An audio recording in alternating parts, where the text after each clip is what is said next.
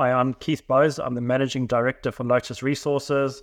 Lotus Resources is an ASX listed company that has 2 uranium projects. We have the production-ready project in Kalakera, which is located in Malawi, and we also recently acquired, through our merger with ACAP Energy, the Letlhakane project, which is located in Botswana. This is a long-term greenfield project that we can see fitting into our pipeline of development going forward. Hey Keith, thanks for coming back on. Good to see you again.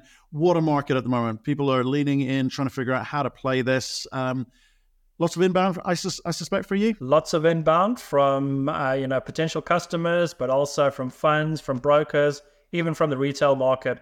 Everyone's starting to pick up on this uranium game, I suppose, or this uranium commodity has been something they should be looking at. So it's been a really, really busy start to the year for us. Fantastic. Now, what I'm going to try and work out from today's call is how you take advantage of that. Now, you've got, obviously, you closed the Letlhakane deal end of last year. Bit of betting in going, I suspect? Yeah, so obviously there was a team associated with that, with ACAP and with the Letlhakane project. We have been very open that everybody that was on that team has stayed within the company. We're making sure that we're integrating the 2 teams together. So we've got a good solid team in Botswana, back office support, community government liaison, geologists and all that type of stuff who have been busy working on the project for a number of years. We're just, continuing that story and hopefully being able to provide them with more support and more money than what they had previously. Right, okay. And I think the focus clearly is Kalakera. So maybe we're going to make this conversation about what are you doing in the context of what we're seeing out there? Now, clearly, what we're seeing is it's moving from buyer's market to seller's market. Some companies are biding their time. They expect spot price to move forward and therefore be able to take advantage of better deals with these utilities. Tell us where you're at in terms of operations on the ground, and maybe then lead on to conversations you may be having about how you get this funded once you do an FID, maybe later this year. Yeah, sure. So as you've mentioned, this uranium price, obviously a significant increase over the last month or two. It has had some influence in terms of how we want to approach the project now, where previously we were quite comfortable with looking at, say, a 65 or 70, maybe $75 per pound price, and what that meant in terms of timelines for the development of the project.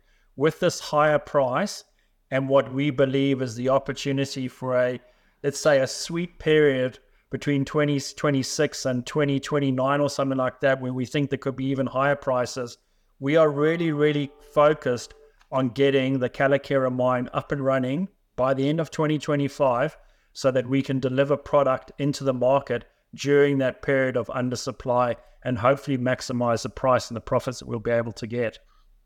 So having that sort of target start date, we then worked our way backwards in terms of what we need to do. So our feasibility study indicated we need about 15 months to refurbish the program, which effectively means we need to make final investment decision probably by the middle of this year as sort of an indication of where it is. And then we're focused on what are the things we've always said we want to have in place prior to making final investment decision. So these are things like potentially getting some offtake signed, having a look at some of our financing strategies. We made an announcement a week and a half ago about appointing a debt advisor to assist us with that process. We're currently in the process of reviewing a number of different companies that have been able to help us with that, and we should be announcing an appointment of a debt advisor within the next couple of weeks, we hope. We're looking at updating our feasibility study by undertaking a FEED program. Of course, we talk about the mine development agreement as well. That's still an important part of it.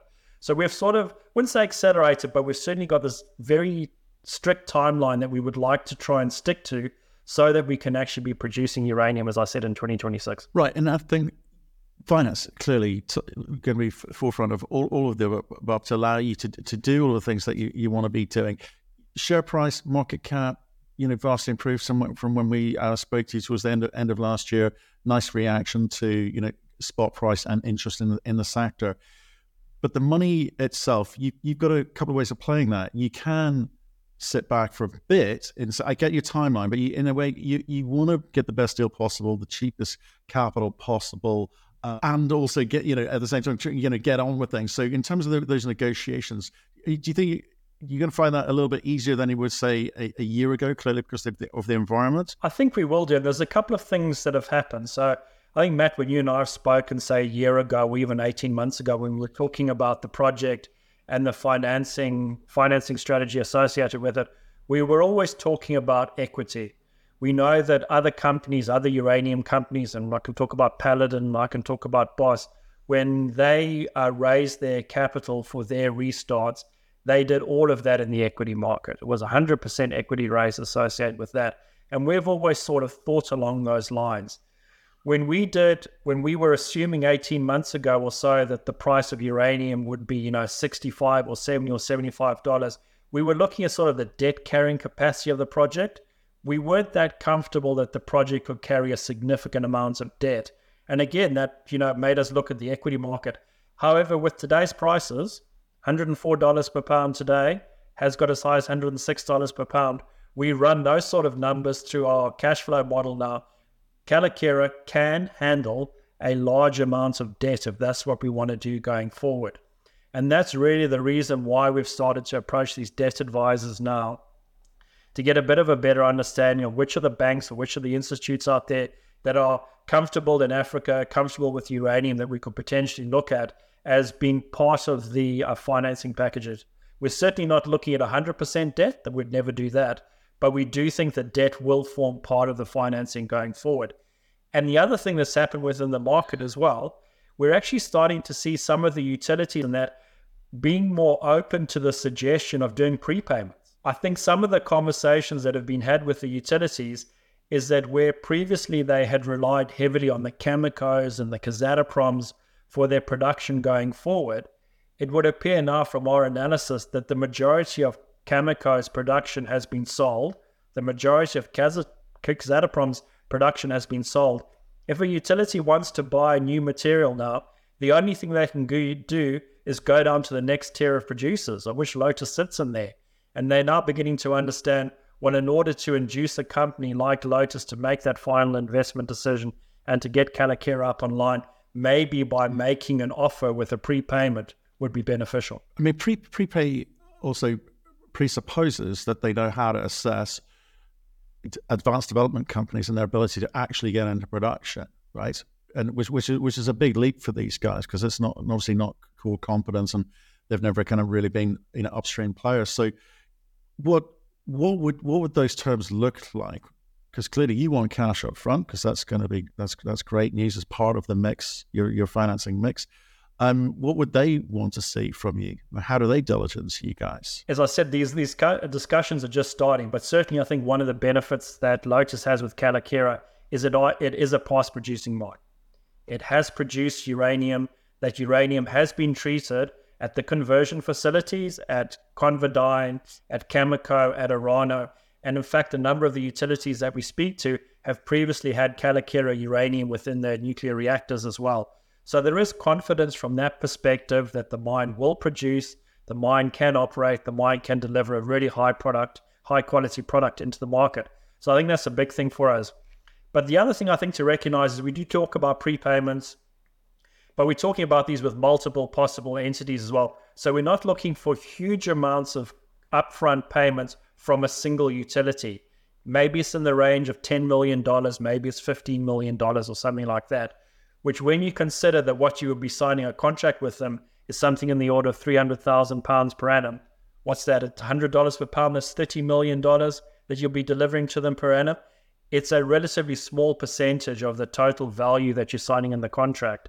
And from that perspective, I think they're prepared to take a little bit of risk around that if they can be sure that by providing this prepayment, they are assisting you coming into production earlier than what you normally would. Right. I guess the other thing that utilities are going to want to be really sure of is, and I think we can argue a very good case for why uranium is different from other commodities in terms of the supply demand fundamentals.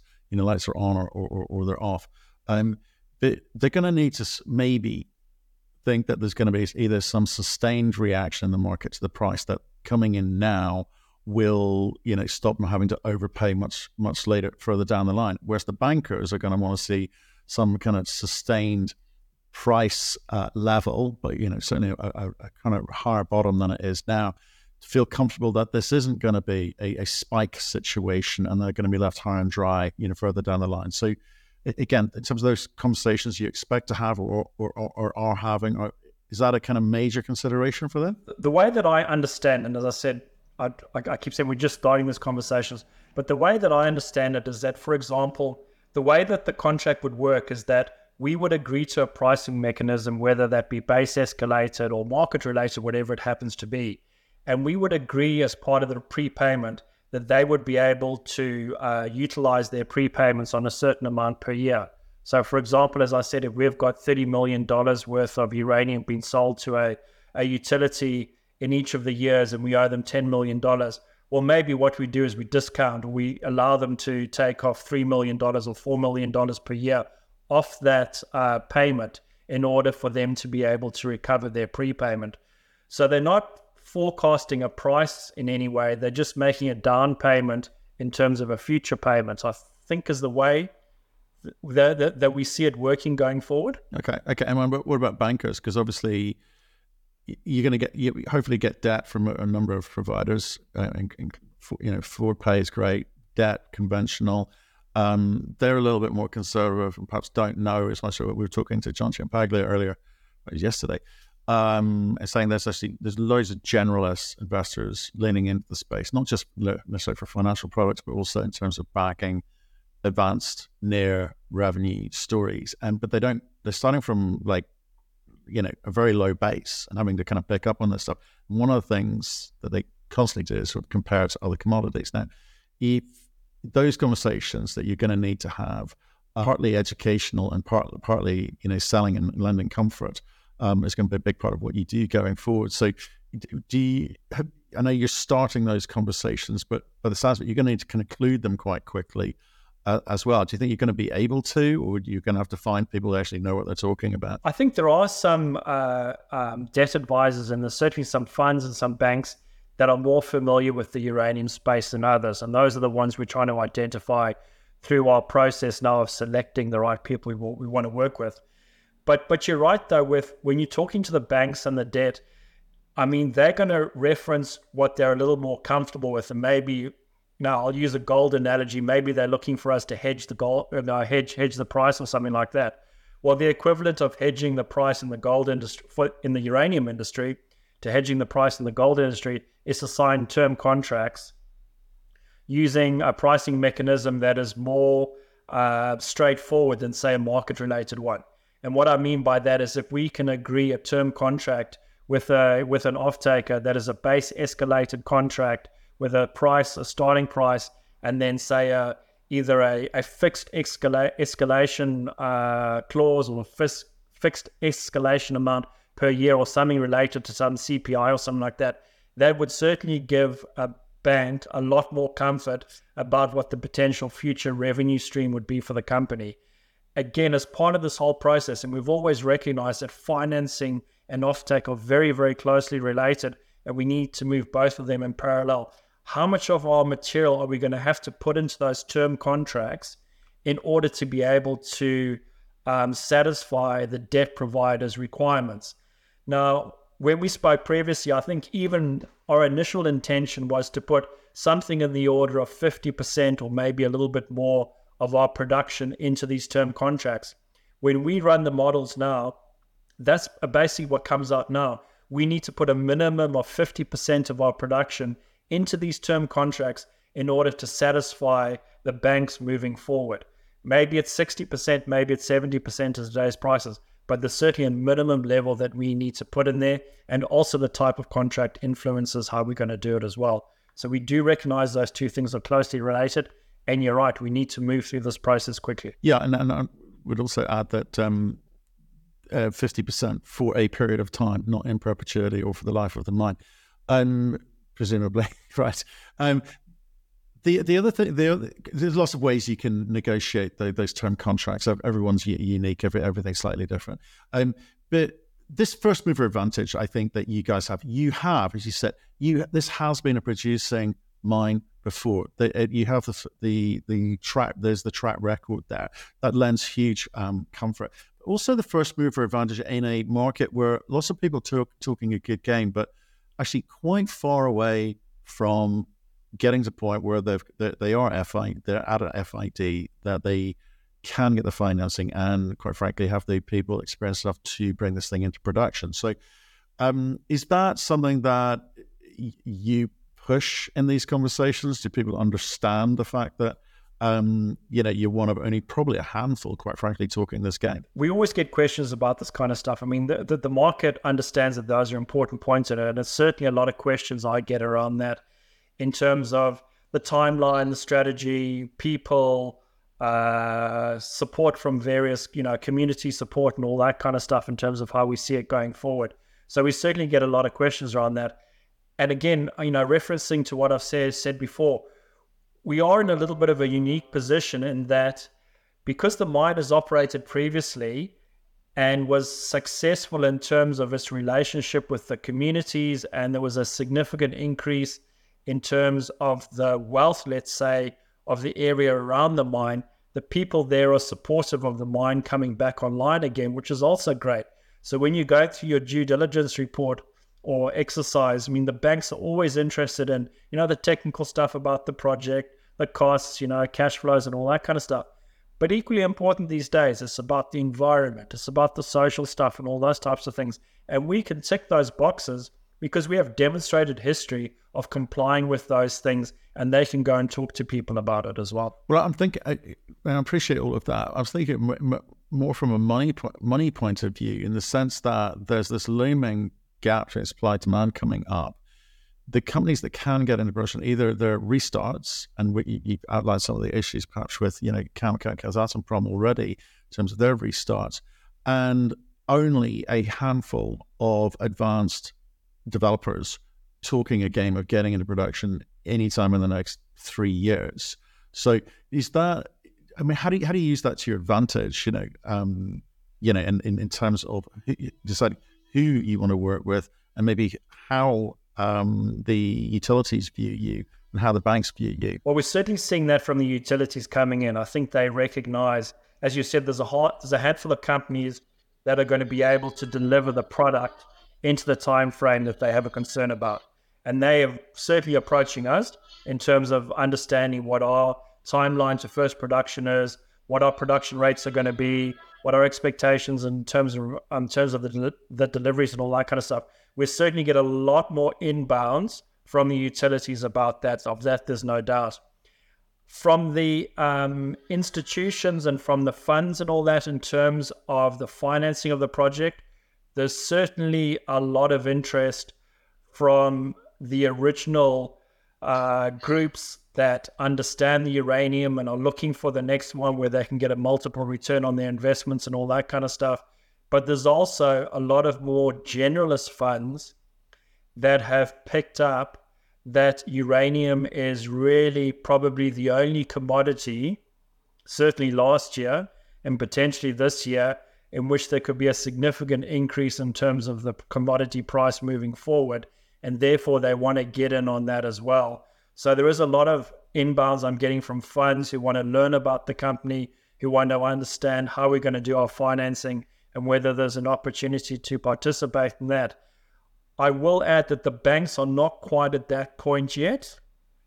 I do think there's a bit more education required on the banking side, but I do think that the banking side, because of the debt and all that kind of stuff, is probably not as exposed to an upside to the uranium price as maybe an equity guy is as well. So maybe there's not as much excitement about that from the banks or from the debt providers. Yeah, and I'm just, we've been having various conversations across this week talking about the supply demand numbers. It's quite apparent there's this looming gap coming up, and it's quite apparent that should see a reaction in the kind of spot price and term contracting for those who can.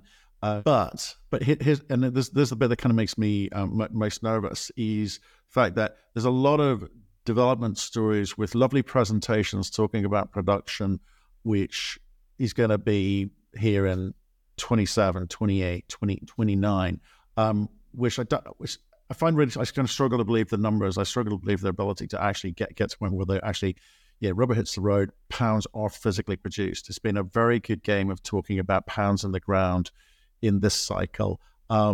And that's not what the sector needs. The sector utilities need the pounds coming out of the ground. I mean, are you kind of conscious of that, and you know, in the sense of what it'll do to the price of uranium? Are you worried about, you know, the sort of negative effects of if these companies, you know, don't get into production? I mean, what's your sort of macro view of the sector at the moment? I mean, as I agree with you that there's some companies out there that perhaps are selling a good story with, you know, maybe there needs to be a bit more substance behind it. That I certainly agree with.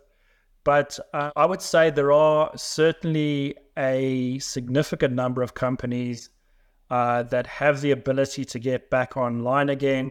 My concern around them is the cost structure that they've put forward, both in terms of capital and maybe operating costs, are realistic. We are fortunate again in Calacare in that we can reference back to historical production data. We know what the reagent consumptions are. We know what the availability of the equipment is. We know what the throughputs are and all that kind of stuff.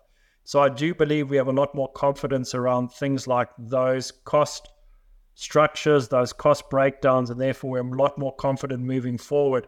When we say it's $29 per pound our production rates, I think that's a fairly solid number that you could put in the bank almost, because it's based on real operating history and all that kind of stuff. So I certainly think that the utilities, when they're looking around at various companies that they want to deal with, they do recognize that brownfield projects with past producing history that have delivered material to the conversion facilities and of high quality and all that kind of stuff, those are certainly the first companies that they want to go to in terms of having conversations about offtake and that kind of stuff. The other companies where maybe the information is a little less certain, I certainly have a feeling that they are lower down the list in terms of the conversation, let's say. Yeah, and I agree with that. And I think, you know, when times are tough, when the price was not so good, yeah, you're looking at the margins of these companies, and you think, well, uninvestable. But now with price where it is, you know, the price covers up a multitude of sins from the point of view of the on paper economics, which is, you know, it's kind of theoretical number. It's about which companies can get into production, can sell, can bring in dollars at, you know, reasonable margins. And in fact, there's probably a bit of room for error there, you know, if things go wrong, because the price is doing a lot of heavy lifting for those companies. So it's a nice environment, but ultimately companies need to get into production. And I think that those that do will be the main beneficiaries of this. So I think that's why I sort of was kind of keen to, you know, hear what you had to say and, you know, where you're at in the process. And as I say, for us, it's like one of a handful of companies actually going to be able to take advantage of it in the short term. Well, like Keith, just very, very, very quickly, back to Letlhakane. There, obviously, things are kind of moving along, and you're kind of betting in the team, etc. And there's a good solid team. Botswana, right? How are people reacting to Botswana as the sort of next epicenter for uranium? I mean, Botswana's got a fantastic mining history. I mean, they've been mining diamonds there since the 1970s. They've diversified out into copper. They've done nickel previously and all that stuff. There are some coal mines and all that. It's got a very rich mining history. So from a mining perspective, from a mining regulatory perspective, from services, from skilled workforces and all that kind of stuff, it ticks lots and lots of boxes with regard to setting up a company there. So there's a lot of positive comments made about the deal that we did, the fact that it's sitting in Botswana, and the fact that we've picked a project that's got such good infrastructure associated with it. I mean, I keep punting this, you know, infrastructure when you're developing a project is absolutely essential. If you don't have good infrastructure, if you don't have access, you don't have power, you don't have rail, you don't have access to water and all that kind of stuff, these things add multiples onto your capex to try and resolve. Letlhakane's got all of these sitting there already.